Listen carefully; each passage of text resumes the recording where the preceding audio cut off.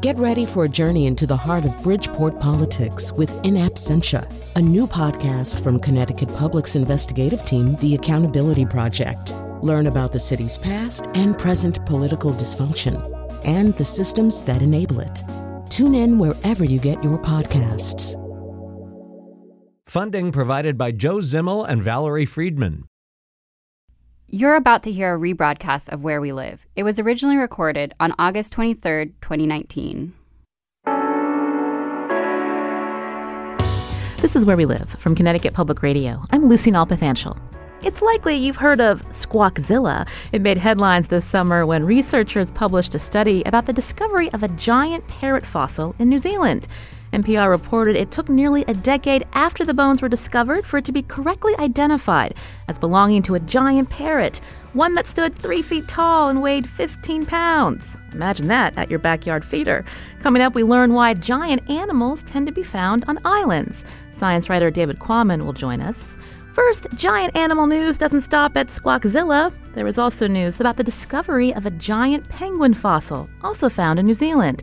This fossil indicates the penguin was as tall as a human, and researchers say this is the second discovery of a giant penguin fossil, the first found in Antarctica. So what caused some animals to become big? And why have many of them disappeared? To help us understand these questions and more, I want to welcome back to the show Dr. Nick Pyenson. He's a paleontologist at the Smithsonian's National Museum of Natural History and author of Spying on Whales, the Past, Present, and Future of Earth's Most Awesome Creatures. Nick, welcome back to the show. Hi, Lucy. Happy to be back. We loved your book the last time we spoke with you. We wanted to revisit part of what you had written about, and that included that whales started out as four-legged creatures on land about the size of dogs. So tell us more about that.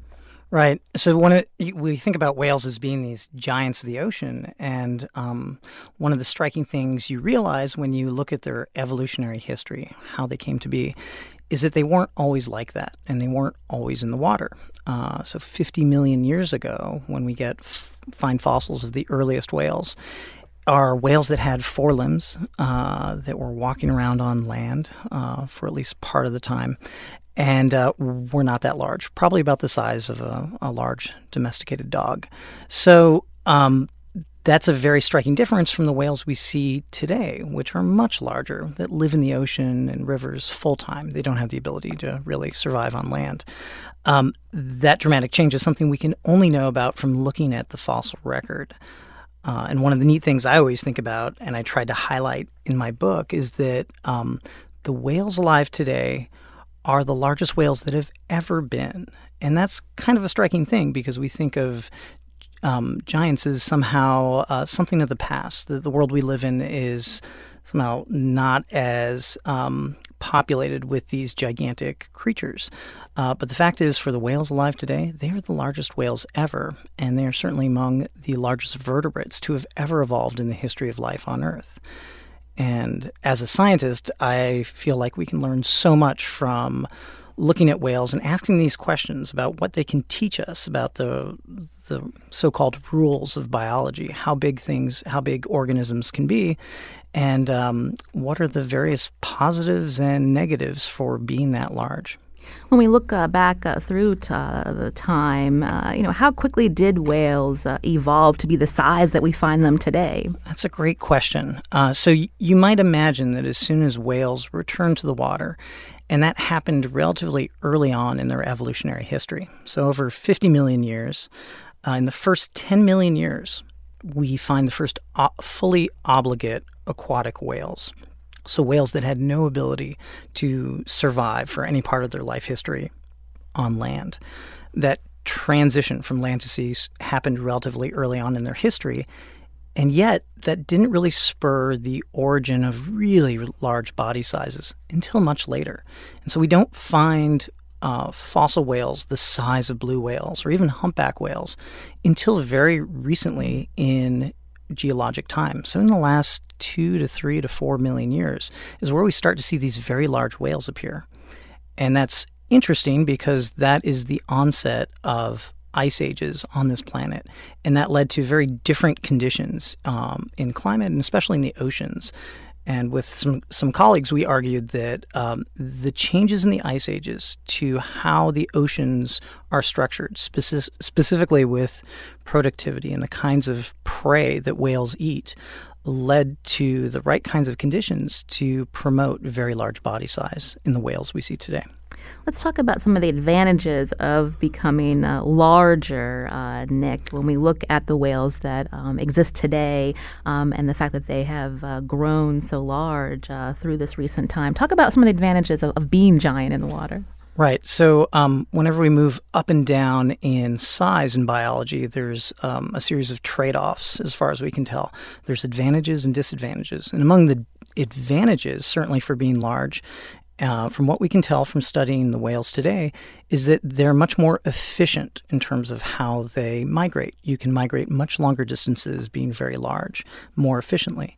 You can also filter feed more efficiently if you're a baleen whale. Being very large helps filter out large gulps of water and strain out the prey.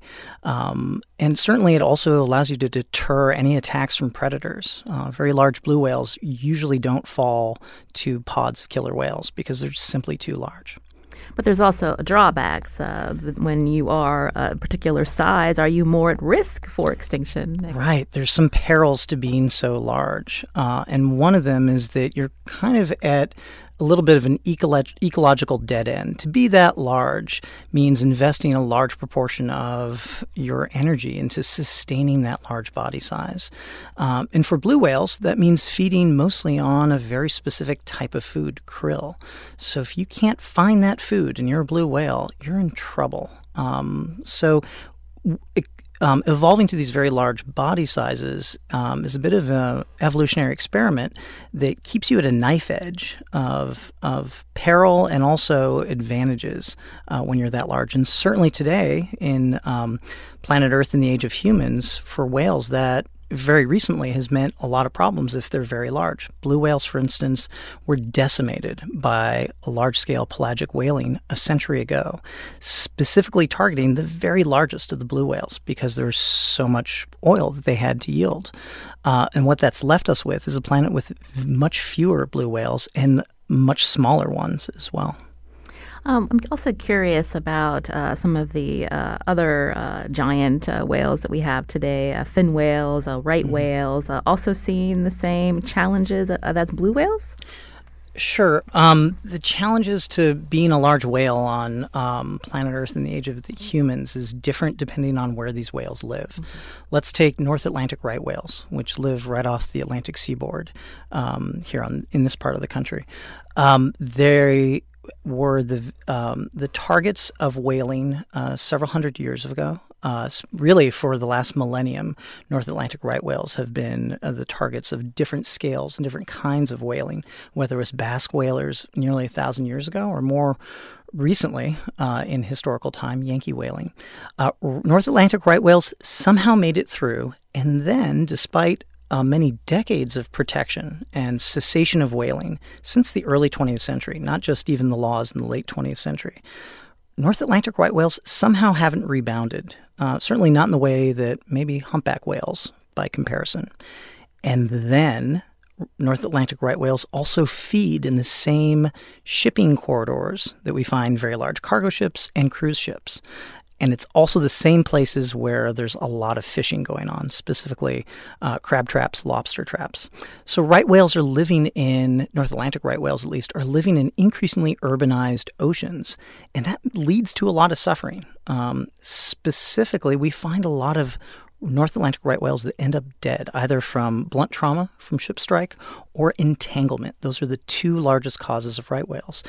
And when we look at the numbers, they're really, really sobering. There's somewhere in the neighborhood of 400 North Atlantic right whales left on the planet. They live right along the eastern seaboard between the United States and Canada. And the real number that you need to pay attention to is the number of reproductively viable females, the cows that are out there. And there's no more than 100 at best estimates. So we're really concerned about North Atlantic right whales. But there are clear solutions that would allow them to survive, and many people have identified those, and hopefully we'll see more action on that front in the future.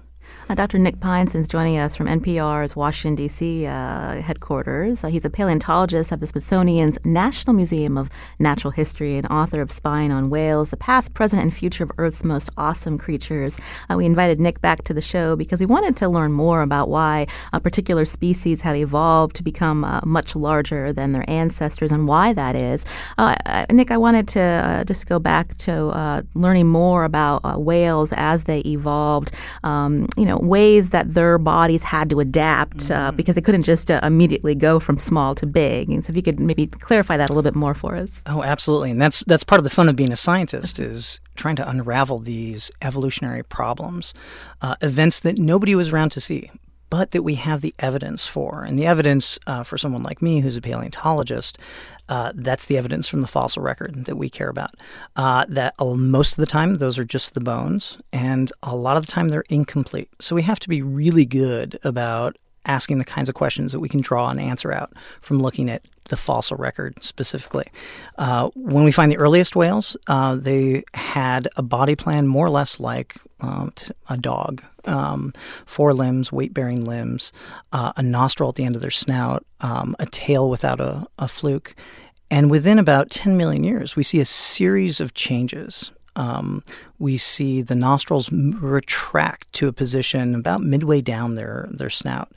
We see the modification of their forelimbs into more flipper-like propulsion devices. And eventually, we see their hind limbs disappear. If you come to Washington, D.C., you can walk into the Sant Ocean Hall and see a beautiful skeleton of one of these early whales called Basilosaurus. It sounds kind of like a dinosaur name, and that's because people first thought it was a reptile when they found the fossils from it in the 19th century. And the name sticks with it, even though we know it's a whale, an early whale today. But if you walk along that skeleton, it's some 50 feet long, it has tiny, tiny hind limbs. Those are evolutionary relics of that land ancestry that we see in early whales. So we can talk about the sequence of changes that we see in the fossil record that led to the increasing adaptation of early whales to life in the water. And of course, there's a lot of other pieces of evidence we can use. We can look at the DNA and we can look at different kinds of genes turning on or off relative in whales and relative to their nearest relatives, which happen to be even-toed, hoofed mammals, pigs, cows, deer, variety of cattle, camel. So there's a lot of evolutionary changes that happened in whales' history, and we're still trying to figure that out. I'm curious because we have the blue whale that still exists today. Why, when we think about how big it is, has it reached its upper limit, and why hasn't it gotten bigger, Nick? Oh, that's a great question. So that's another rubric of what promotes very large body size and what limits very large body size. So clearly being a filter feeder helps you get very, very large in the case of these filter feeding whales. Now there's another group of whales that don't filter feed. Those are the toothed whales that use echolocation. And they have also gotten very large too for different reasons, and we can get into those later. But there has to be some limits on how large a blue whale could be. Otherwise, you might imagine we could see 200-foot-long blue whales or 300-foot-long blue whales out there. And that's really the job of people who apply the mathematics of biology for understanding. And we can look at the numbers, the energetics, how much food in and how much energy has been spent to acquire that food. And the way it seems, based on the math, is that the largest a blue whale could be is somewhere in the neighborhood of 110 feet long. Now, there are not very many 110-foot-long blue whales out in the oceans today, but there were 100 years ago prior to whaling. And if you look at the whaling record from that time in the 1920s, you do find accounts of 110-foot-long blue whales, the longest ever. And so this is an example where the math and the available data actually converge on a similar answer. It seems like blue whales are at the largest they can be for this kind of lifestyle of filter feeding on very small prey. And could you talk more about when we look at the different types of whales, the baleen whales versus the toothed whales, why they evolved differently, the reasons behind that? Right. So baleen whales are mainly going after prey in large concentrations that are mostly at the surface, mostly within the sunlight layer of the oceans.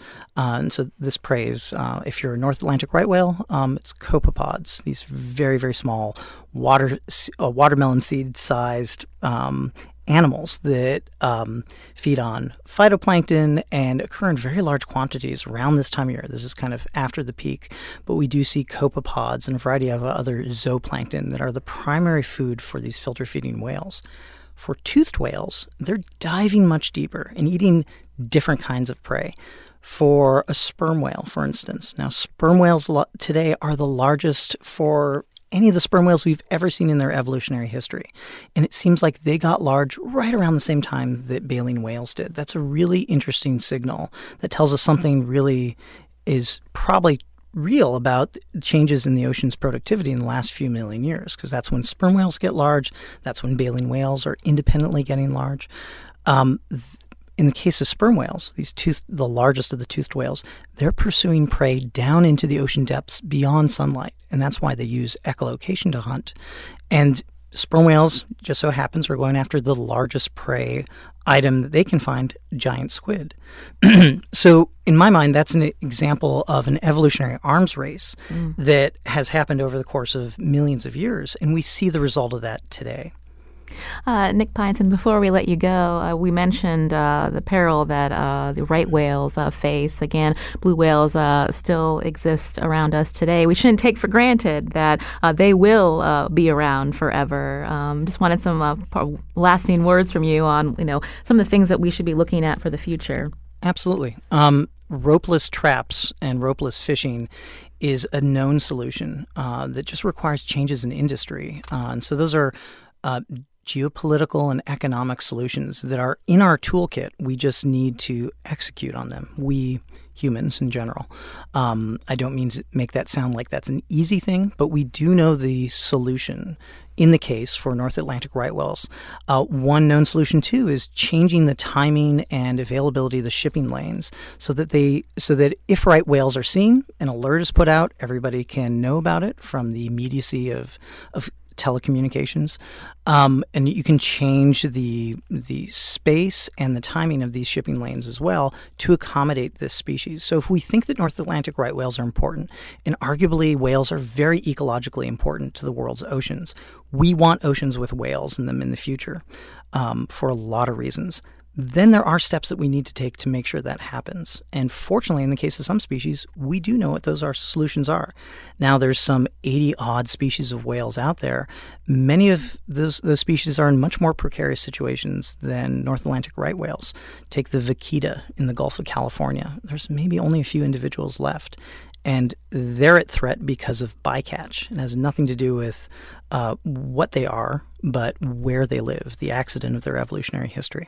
So there's a variety of perils that face whales in today's oceans, and I'm sanguine that we can find the right solutions to mitigate their survival in the future.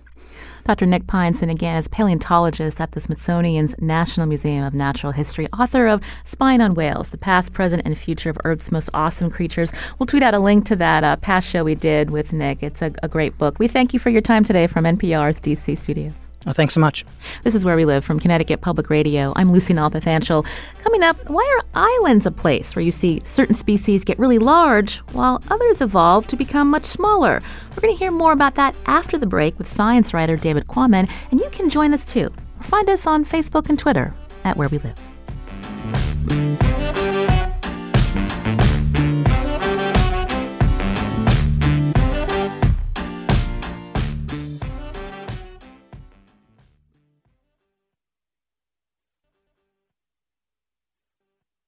You're listening to a rebroadcast of Where We Live. It was originally recorded on August 23rd, 2019. This is Where We Live from Connecticut Public Radio. I'm Lucy Nalpathanchel. Were you intrigued by the news about fossil finds in New Zealand that indicated penguins and parrots were much bigger than they are today? Turns out a species becoming very large is not uncommon on islands. We wanted to know more about why that is. Joining us now via Skype is David Quammen, a science journalist and author of many books. One of them, Song of the Dodo, Island Biogeography in the Age of Extinction, which explores the phenomenon of island gigantism. He's also the author of many other books, as I mentioned, including most recently The Tangled Tree. David, welcome to our show. Thank you, Lucy. Good to be with you. So many of our listeners familiar with the Galapagos Islands off the coast of Ecuador, thinking of the giant tortoises that can be up to 900 pounds. They live over a century. But these giant reptiles, are they not unique to the Galapagos? You can actually find them on lots of other islands around the globe? You can't find them on lots of other islands, but you can find giant tortoises on some other islands. People tend, if they don't know too much about it, to think of the Galapagos giant tortoises as this phenomenon that's unique to the Galapagos, something strange about those particular islands.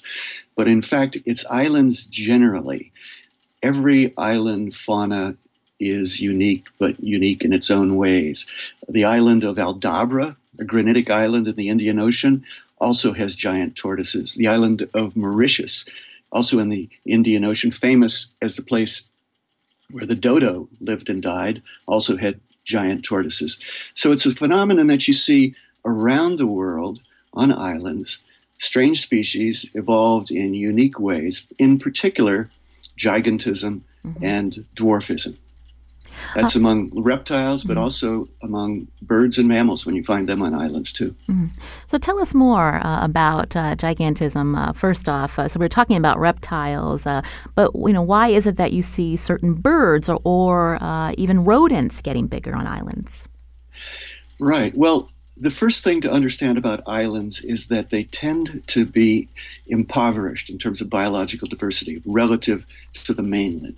There tend to be lesser diversities of predators and of competitors on islands, and that's a complicated phenomenon. But I can explain the basics of why it's true. If you have a patch of landscape, say a patch of jungle of a certain size on the mainland in South America, and say there are 6 jaguars living in that particular area of jungle. Something happens to those 6 jaguars and they die. What occurs next? Well, other jaguars from other parts of the mainland wander in and fill that habitat. Because they have free movement. There are no boundaries. But if you have the same size of a patch of jungle and it happens to be an island surrounded, for instance, by Lake Gatun in the Panama Canal, there's an island called Barrow, Colorado Island in the Panama Canal, and you have 6 jaguars, and those jaguars die, the jaguar is extinct. It's extirpated on that island because no jaguars are going to be able to wander in. So that's a phenomenon that occurs constantly all over the world. Species are more likely to go extinct on islands because their population sizes tend to be lower and because immigration is unlikely to fill the spaces when they become empty. There's other examples of reptiles, the Komodo dragons being one. I know you've had an experience, you've written in your book about encountering them. Tell us about this particular reptile. Oh, yeah. Well, the Komodo dragon is a lizard. It's the world's largest lizard. It belongs to the family of monitor lizards, which are mostly things that might be 4 feet, 5 feet, 6 feet long and weigh 20, 30, 40 pounds. And they tend to be aquatic. They're very good swimmers. But on the island of Komodo, this particular group has evolved into a form, Varanus komodoensis, that's a Komodo dragon. And they grow about 10 feet long, weigh about 200 pounds. They're mostly terrestrial now, but they can still swim. And they are predators. So they eat deer that are found on that island. They occasionally attack horses if humans leave horses vulnerable. There's a theory that they may have evolved to feed on pygmy elephants that once lived on those islands. That's actually a theory that Jared Diamond published in the journal Nature 30 years ago or so. So Komodo dragons are amazing, but they're amazing in the way that lots of other island creatures are amazing. There are giant skinks on the island of Mauritius. There's a giant earwig on the island of St. Helena. There are pygmy hippos that once lived on Madagascar. There's a giant flightless bird that went extinct, lived on the island of Madagascar, grew about 8 or 10 feet tall, weighed 1,000 pounds. They called it the elephant bird. You can see skeletons of it in the museum in Antananarivo, Madagascar. the tiniest chameleon in the world lives on Madagascar. So you have these patterns of reptiles getting larger, mammals in some cases getting larger in their island forms, in some cases getting smaller, like the pygmy hippo or the dwarf elephants. And of course, there are theories about why that happens. So David Quammen, again, who's a science journalist and author, joining us via Skype. Tell us what the scientists have thought about in terms of trying to figure out why there's certain, again, species that get bigger while others are getting smaller, and some of the researchers that have looked into this phenomenon. Yeah.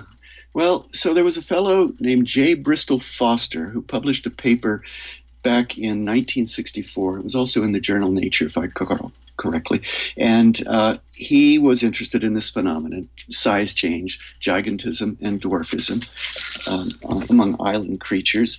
And it mostly has to do, he suspected, with food supply. How much food is available, how easy it is to acquire food, and what the risks are to you as an animal as you acquire food. So he saw from the empirical patterns that small mammals, like rodents, rats, and mice, tend to evolve toward larger sizes on islands.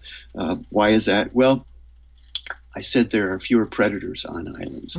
And if you're a small mammal and there are no predators, then you can afford to take in a lot of food if it's available and evolve toward larger sizes. There's also probably fewer mammals on any given island. Some islands have no mammals at all. And so there's reduced competition. So reduced predation, reduced competition gives small mammals the opportunity to get larger. But then large mammals tend to evolve toward smaller forms. Deer, hippos, other large grazing animals. They seem to, unlike rodents, when they're densely populous, they don't slow down their reproduction. They keep reproducing. So those kinds of mammals seem inclined to out-eat their food supplies on islands, and therefore the bigger individuals might be more likely to die. The smaller individuals might be more likely to survive and reproduce successfully, ergo smaller and smaller forms of these mammals. So you were talking about Foster's island rule, and then there's also researcher Ted Case who built on what Foster had let out. Yeah, Ted Case was a wonderful ecologist at UC San Diego. He wrote a paper in the 1970s, 1978 he published this, that went much deeper and more mathematically into this phenomenon. And he studied mainly reptiles, but he also applied this thinking to mammals and birds. And again, he emphasized that the net amount of energy that can be gained by a single individual in a particular species in a given amount of time is what was likely to determine the size. So again, few predators, few competitors, small mammals may grow larger until perhaps there are some constraints. For instance, if you're a burrowing rodent and you start to evolve toward a larger size, there's a certain point where you can't live in a burrow anymore because you're this big lummoxy animal and your burrows keep collapsing on you. If you're a gecko, for instance, and you have these sticky pads on your feet, little reptile that famously climbs up and down rock walls and climbs up and down hotel room walls in the tropics, geckos. If you evolve toward a giant form, there's a certain point where these adhesive pads on your feet will not allow you to climb a wall. You're not going to see a 16-inch gecko climbing a hotel room wall in any island that I've ever visited. Likewise, if you're a bird, and it's a nice image, though. And it's actually something you see in tropical hotel rooms, especially in sort of wilder places, bungalows and in remote islands. You see geckos climbing up and down the walls. You also see large spiders climbing up and down the walls, and they police the hotel rooms for mosquitoes and other insects and keep you comfortable. But if you see a 16-inch spider or a 16-inch gecko, it might be a little bit harder to get a night's sleep. We mentioned earlier, the reason we're talking to you and other scientists, researchers on the show is about the discovery of this fossil of a giant flightless parrot in New Zealand. So let's talk more about the birds that evolved on these islands and got really big. Some famous examples being the moas and the dodo. Right. Moas were giant birds on New Zealand. So this is not the first giant bird that has been discovered on New Zealand. There was also a giant flightless parrot they call the kakapo. As a matter of fact, the kakapo, if I recall correctly, is not a fossil form. It's still living. It's an endangered species on the island of New Zealand, or the two islands, and it's a parrot so large that it has lost the ability to fly. There was also another fossil form of parrot, giant parrot. They sort of whimsically called it Squawkzilla on the island of New Zealand's two islands and the small islands in between. That went extinct about 20 million years ago. The moas went extinct when humans started arriving on islands. The dodo you mentioned was a giant flightless bird related to the pigeons on the island of Mauritius. And it was also surviving when humans arrived. Humans came in, started killing it to eat it. Also, rats came ashore from the European ships that docked in Mauritius. Somehow monkeys got ashore in Mauritius. Monkeys started eating the eggs of these dodos. They laid their eggs on the ground because they couldn't fly up into a tree.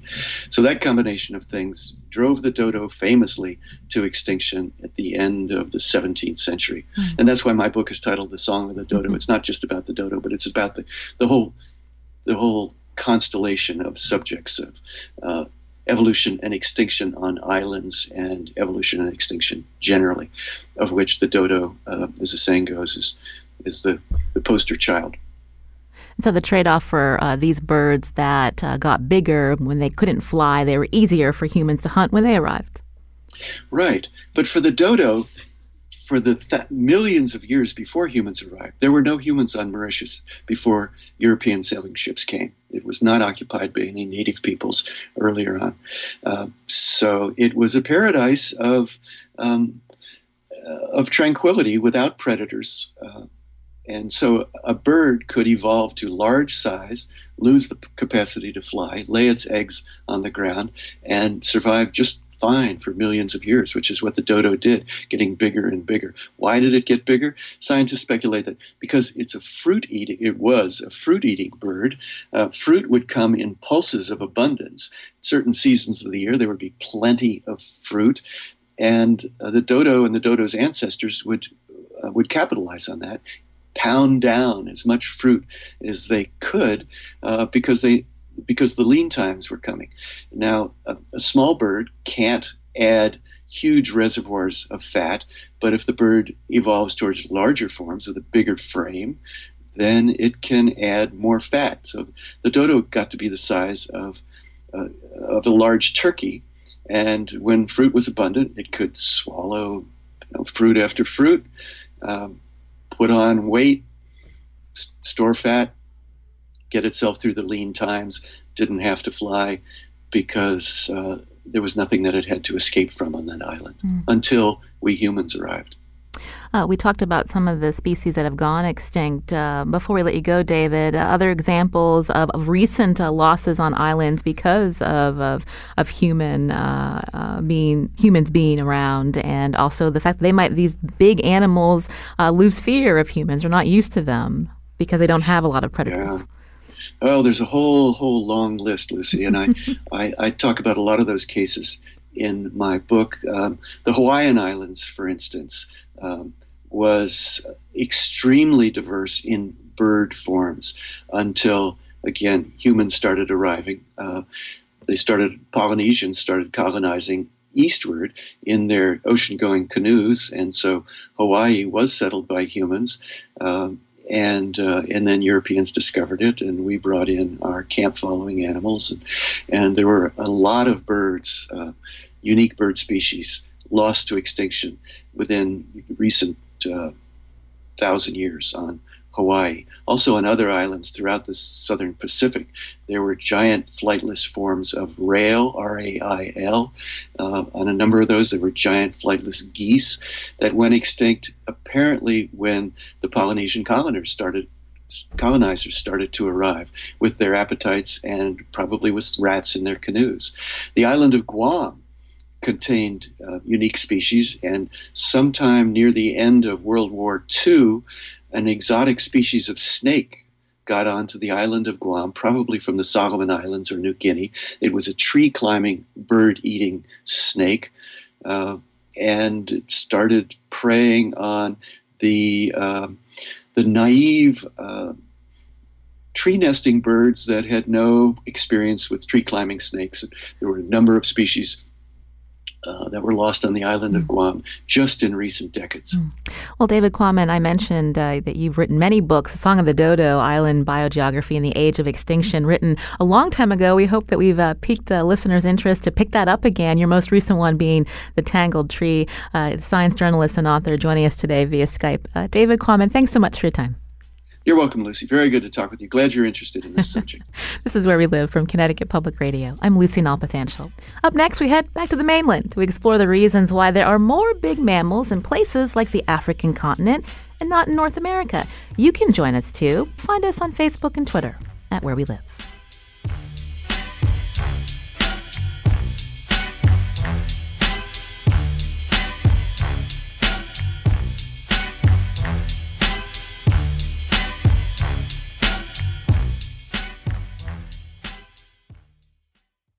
You're listening to a rebroadcast of Where We Live. It was originally recorded on August 23rd, 2019. This is Where We Live from Connecticut Public Radio. I'm Lucy Nalpathanchel. When the dinosaurs roamed the earth, it was an age of giant reptiles. But today, most of the largest animals on our planet are mammals. Giant mammals or megafauna like hippos or giraffes are found on the African continent, but why haven't more large species survived today, especially here in North America? Joining us by phone to help us answer our questions is Dr. Emily Lindsay, a paleontologist at the La Brea Tar Pits in Los Angeles. Dr. Lindsay, welcome to the show. Good morning. Listeners can also join us. Find us on Facebook and Twitter at Where We Live. So when we think about dinosaurs and then when we think about mammals, so when exactly did they start to become giant? So when the large dinosaurs went extinct, that's all the dinosaurs except the line leading to birds, that opened up this huge amount of ecological niche space about 66 million years ago. So suddenly there were all these ecosystems on the planet that had really large-bodied animals in them for millions and millions of years, and all of those large-bodied animals were gone. And that, along with cooling climate, allowed for mammals to start to get larger and exploit these newly open habitats. When we think about some of the giant mammals, tell us about what they were in North America. So in North America, there's been, over the last 50 plus million years, a whole range of large-bodied mammals, from things that looked sort of like hippos, things with all kinds of crazy horns all over their heads, things with long necks. And there are several lineages of mammals that we know today that we don't necessarily associate with North America that actually evolved in North America, dogs being one of them. North America had a huge diversity of different dog species in it. Horses evolved in North America and then spread out from here around the world and sort of famously ended up being reintroduced to North America just a couple hundred years ago by the Spanish. And then what surprises a lot of people is camels actually evolved in North America. And from here they spread out. They went into South America and became modern llamas. They spread into Eurasia and became the modern camels and dromedaries. But camels are actually a native North American species as well. I wanted to hear more about, as a paleontologist, what's been found at the La Brea Tar Pits, but I just wanted to bring up, I had no idea about the giant armadillo. What was it called? We had glyptodons, which were these armadillo relatives that were about the size of Volkswagen Beetles that were very prevalent in North and South America. right up until just about 10 or 15,000 years ago. That's really interesting. And coincidentally, our producer, Carmen Baskov, had a picture of one of these from a museum. So the Glyptodont, make sure you look it up for those of you who hadn't heard about it before. But again, as a paleontologist at the La Brea tar pits, tell us about some of the discoveries there and our understanding of the mammals that were preserved and what was here thousands of years ago. Well, so the La Brea tar pits is one of the best records of the ecosystem that we had here in North America right before most of the large animals went extinct. So when you think of, say, an African savanna environment today and all of the giraffes and zebras and wildebeest and elephants and hippos and rhinos and lions, that's actually a normal ecosystem for basically every continent on Earth for most of the Cenozoic. That's most of the last 50 million years. Every continent used to look a lot like Africa in terms of having a large number of large-bodied animals and specifically mammals on it. And then between about, depending on which continent you're looking at, about 10 and 50,000 years ago, everywhere except mostly Africa, the vast majority of those large animals went extinct. And so the Earth ecosystems that we see today here in North America or in Eurasia, South America, Australia, these are real departures from what the world has looked like for the last several tens of millions of years. So here in North America, for instance, we had horses, we had camels, we had several elephant relatives, mammoths and mastodons. We had giant ground sloths and giant armadillo relatives. We had tapirs. We had giant beavers a few million years ago. We had a huge number of large carnivores as well. Saber-toothed cats, of course, but also something called the American lion, which is one of the biggest cats that ever lived, particular subspecies of jaguars. So it was just a hugely rich and diverse ecosystem here on the North American continent, right up until just around the time of human arrival on this continent, about 10 or 11,000 years ago. Very suddenly, the vast majority, about 3/4 of these large mammal species went extinct. Now, I understand there's some debate within the science community about, with the arrival of humans, leading to the extinction of these particular species. Does it have more to do with, say, overhunting versus climate? What do scientists know? Yeah, so this has been one of the biggest questions in paleontology as well as archaeology for more than half a century now, and it's hard to untangle a bit because there were two important things happening at that time. We were coming out of the last ice age, so we were actually going through the last major episode of global climate change that this Earth saw, which, as we know, from today can have really severe impacts on animal populations. And then the other thing that was happening at the same time, and partly because of these climate changes, was that humans were spreading out to continents around the globe, out of Africa and Eurasia and into Australia and the Americas. And so it's been a challenge for scientists to untangle these two factors and figure out what the relative contribution of each was to the disappearance of this large mammal fauna. But probably, at least in many places, it was actually a combination of both. When we talk about the African continent, why does why the fact that some megafauna still exist there today when we see them mostly wiped out here in North America? Can you talk about some of the reasons why, Emily? Sure. So this is another big mystery, and there are several ideas about it. One is that Africa may not have experienced as severe climate changes during the end of the last ice age as many of these other continents did. For one thing, Africa has a very wide latitudinal axis, and so there may have been kind of more opportunity for mammals to migrate in response to climate changes to more favorable habitats. Another idea that a lot of people have speculated is because humans evolved in Africa, the large mammal fauna there was actually able to evolve sort of behavioral defenses in order to mitigate the impacts of hunting or learn to sort of stay away from humans. So we know from more recent experiments in natural ecosystems when new predators are introduced into an area, the prey animals there don't have any innate responses if there haven't been any large predators there historically. So anybody who's been to, say, the Galapagos or Antarctica knows that you can just walk into the middle of a bird colony and nothing will run away from you. There's no innate sense of fear on the part of these animals. And in the same way,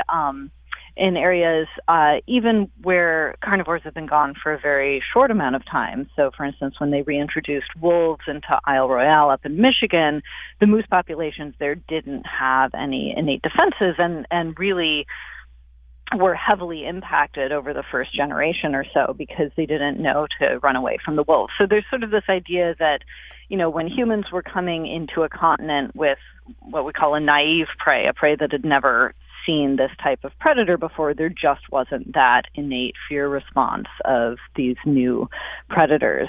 And so that may have led to the impact. And then the last idea is that Africa may actually have experienced at least some degree of extinction that just hasn't been recognized yet. Some scientists have found that the number of large animals on the African continent, as impressive as it is to us, is actually less than one would expect from a continent that size, and that there may have been some earlier extinctions, perhaps more coincident with the evolution of modern humans, that we just haven't picked up in the paleontological record yet. We're almost running out of time. Dr. Emily Lindsay, again, a paleontologist at the La Brea Tar Pits in Los Angeles. We're talking with you today just several months after this UN report that found that 1 million species are at risk of going extinct in the near future.